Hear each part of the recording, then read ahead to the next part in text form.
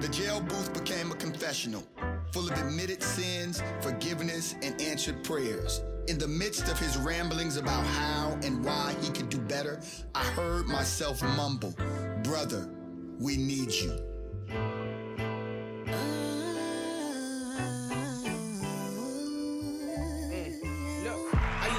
What's up? What's up? We back. This is the Black Man Lab Afterflow. Let's clap our hands, brothers. We are in Columbus, Georgia, y'all. Man, we are just coming out of a powerful Black Man Lab here in Columbus. What a beautiful space. Brothers coming in from all different walks of life, giving love, showing love, connecting. We got some young ones. Yes, sir. Joseph Davis coming from Columbus, Georgia, baby. Uptown, baby. We gonna put it on for y'all, man. I'm a young voice for the black community, you feel me? And I feel like, we coming together. So we coming together, and I'm feeling the positivity in here already. So y'all, we kicking it with Mr. Davis. I'm gonna hand it over to him. Oh, man, give me some. We kicking it, man. For your job. Look, man, this brother here, let me tell y'all something real quick. You all know we don't do any social media in the Black Man Lab because it's a safe and sacred space. I ain't gonna need my follow though. You feel me? But we gonna give you yours. You gonna give me my follow. So just I want y'all to understand something. This young brother spoke his truth in that space, and it brought black men together, broke down all kind of barriers. Because some brothers said, I have been beefing with you, and I have been beefing with you, but we deaded all of that. Why? Because young brother said, essentially, I need that black man love, and he got that black man. Did you get the Black Man Lab love tonight, brother? I got so much positivity. I ain't felt that since church, was it? Young church vibes. I ain't felt that in a minute. It was soul touching. We need you. Yes, sir. Hey, guess what? We youngsters need you too. You feel me? Hey. You might have a co-host. Hey, I'm telling you. So, look, you said your name. What school you go to? I go to Arnold Magnet Academy. And what year? Columbus, Georgia. What grade are you in? I'm in the 8th grade. 8th grade, man. We're going to bring a couple other brothers in.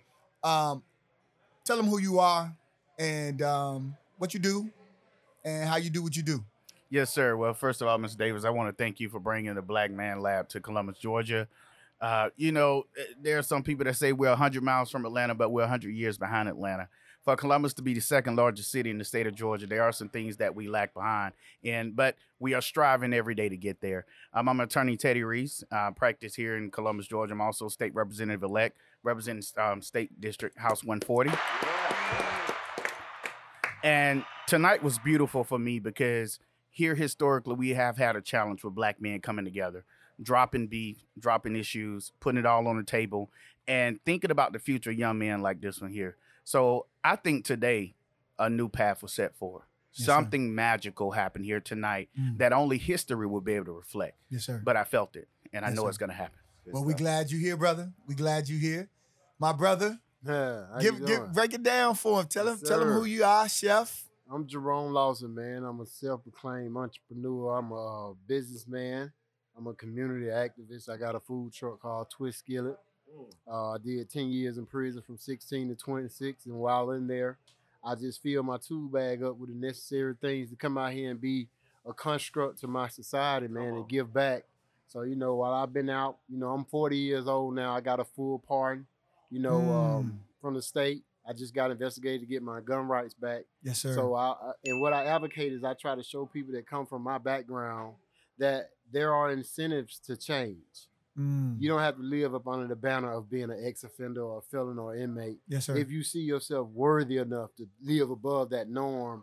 And one of the things that we are missing is a voice for the ex-offenders. The biggest population of black men that we deal with in Columbus as far as the contributors to that particular population is ex-offender-based black men. Yes, sir. We got a big list in population for that.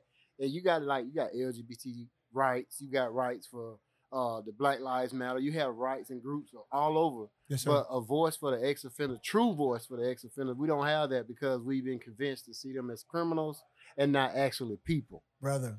Citizens. First, man, number love.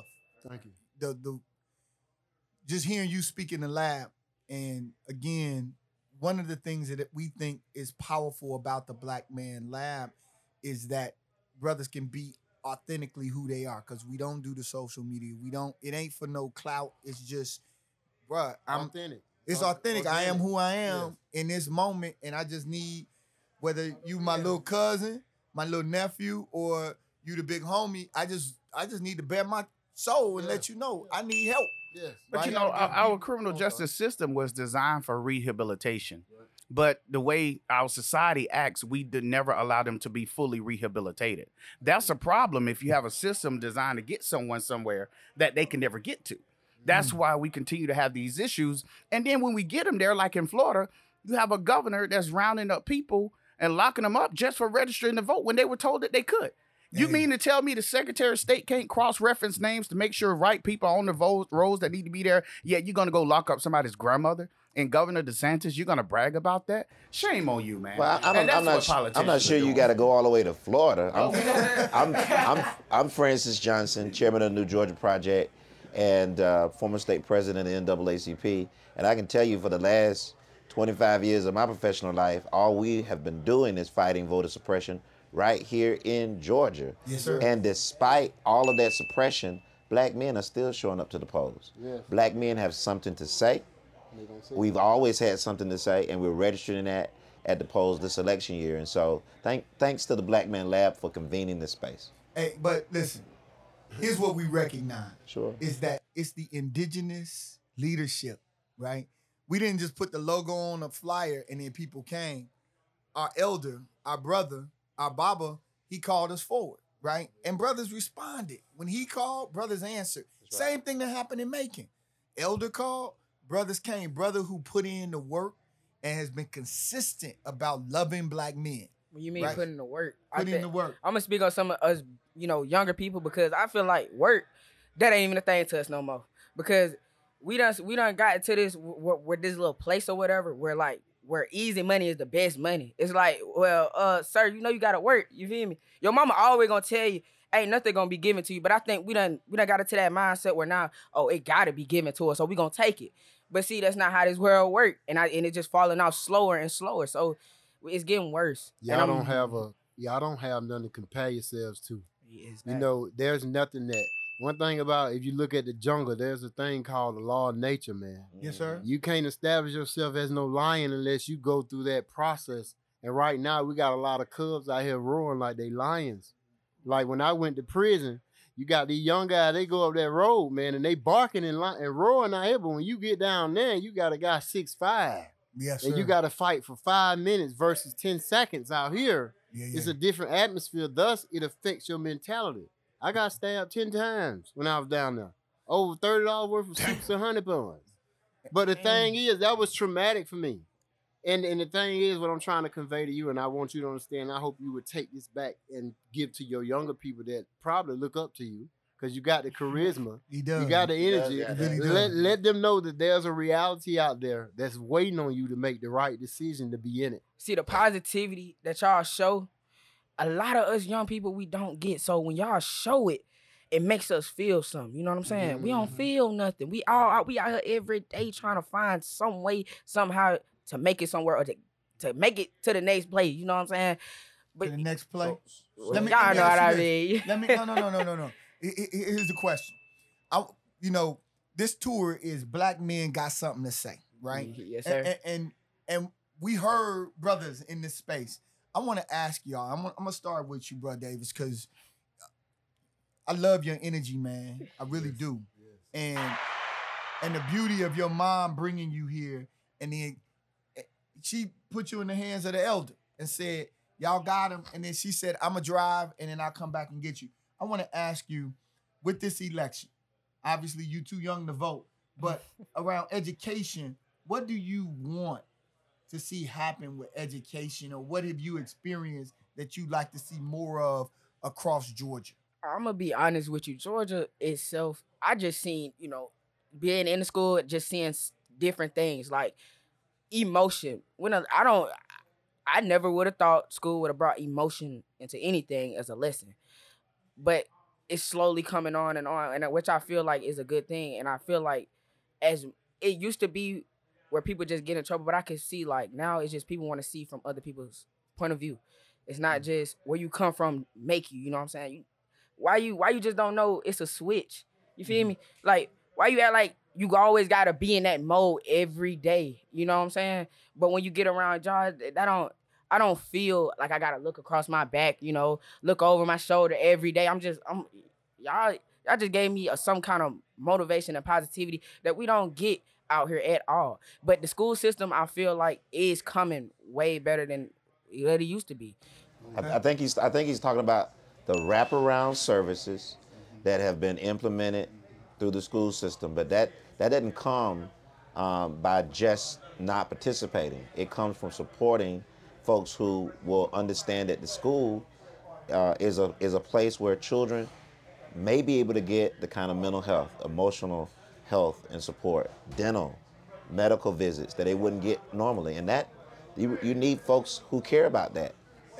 So you definitely have to have the people who care about it. Like right now, if you look at our board of education here in Columbus, Georgia, we do not have not one black man on the board of education. And we have a 9-member board. Who's there speaking for our young black boys? Who's there speaking from the direct experience of what they've gone through? When this brother spoke today in the Black Man Lab, all of us listened.